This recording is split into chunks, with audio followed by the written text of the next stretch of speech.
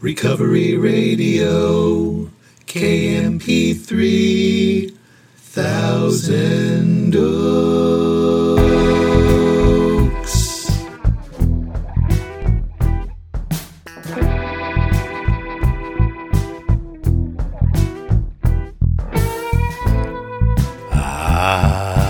Yes.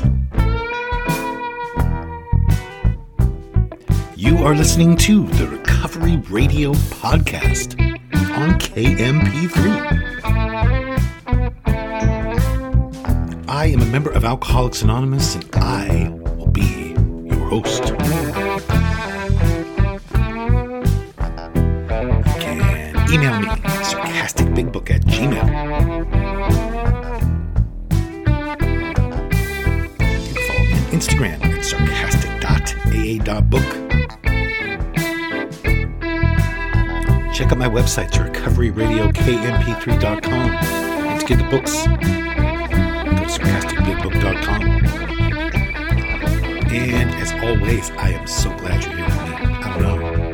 Every day is just getting started, or it's just winding down, or it's somewhere right in the middle. But here we are, you and me. And I am glad for that. I am grateful I have no desire to drink today. And I do have a piping hot cup of French roast coffee right here from Trader Joe's, mixed with some Don Francisco's hazelnut. Today I wanted to share with you my experience, strength, and hope about specifically being unwilling to make amends that you know you could make. It was explained to me very early on that if and when that is the case, where there are amends that I should make and could make, but I'm unwilling to do that, it is not a 9-step problem. It is a 3rd-step problem. Because I am, simply put, making it about me.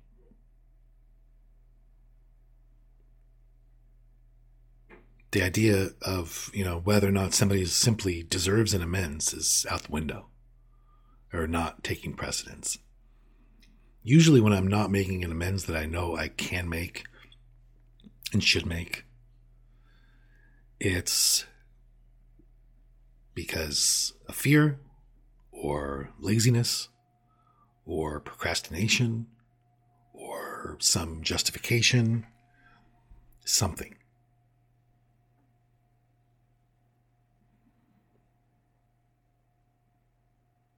God, I offer myself to thee to build with me and do with me as thou wilt.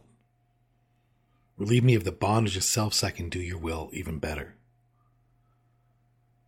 Take away my difficulties, the victory over them may bear witness to those I would help. My Creator, I'm now willing that you should have all of me, good and bad. I pray that you now remove from me every single defect of character which stands in the way of my usefulness to you and my fellows.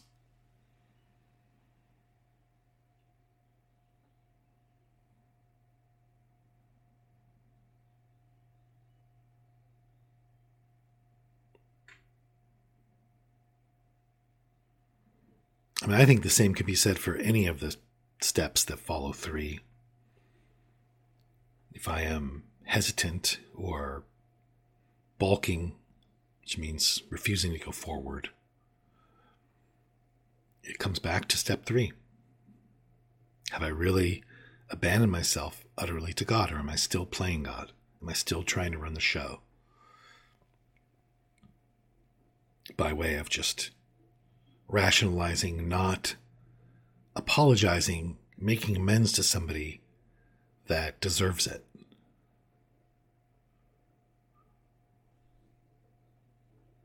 I'm talking about the no-brainers.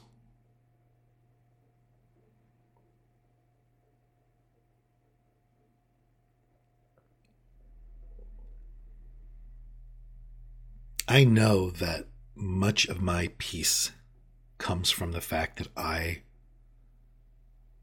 continuously screw up and make amends quickly, wherever possible, to the best of my ability today.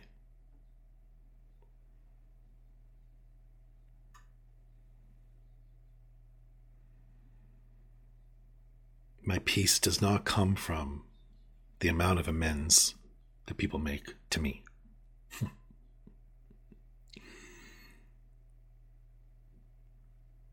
But it's so easy to complicate this, overthink this, make this all very fussy. But I dumb it down all the time. Am I thinking of others, or am I thinking of my, lower self? Am I avoiding something? And amends should be about the other person. It even says that. No, amends are about me, bro. Well, let's see what the book says. Turn with me, if you will, to a little page called 7-7. Second sentence on the page. And this is in the middle of step 9, or at the beginning of step 9. At the moment, we're trying to put our lives in order. We are. But this is not an end in itself. Our real purpose is to fit ourselves to be of maximum service to God and the people about us.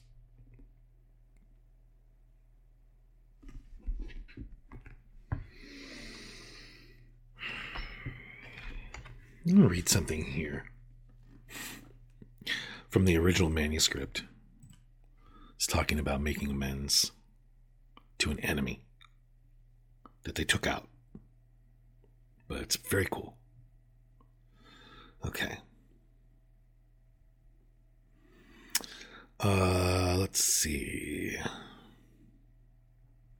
Give me a second. Okay? Don't be so impatient. Okay, here we go.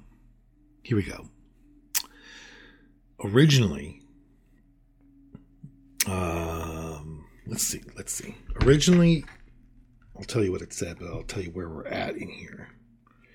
In the book, in the big book, it says, don't use this as an excuse from shying away from God. That's on page 77. Also, don't use this as an excuse. We don't use this as an excuse from shying away from God. So the original paragraph, I'm going to read it to you. It's very cool. Don't use this advice as an excuse for shying away from the subject of God. When it will serve any good purpose, you should be willing to announce your convictions with tact and common sense. The question of how to approach the man you have hated will arise. Maybe he has done you more harm than you have done him. And though you have acquired better attitude toward him, you're still not too keen about admitting your faults. Nevertheless, with the person you dislike, we advise you to take the bit in your teeth. And this is the sentence that they took out. He is an ideal subject upon which to practice your new principles. Remember that he, like yourself, is sick spiritually.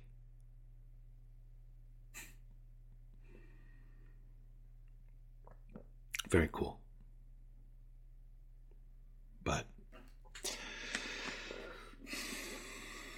anyway, maybe you're sitting on an amends, and maybe this information, this share, this experience helps somehow.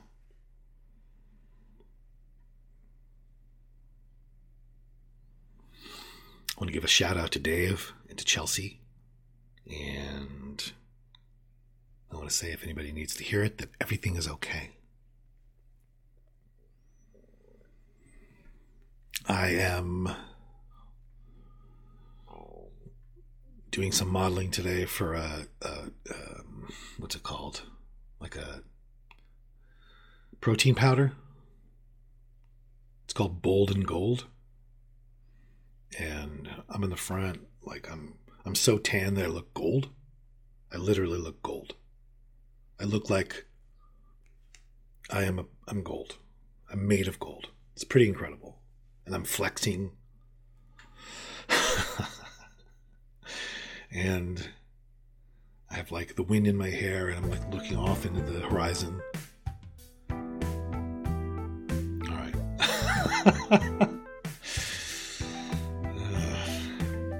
Okay.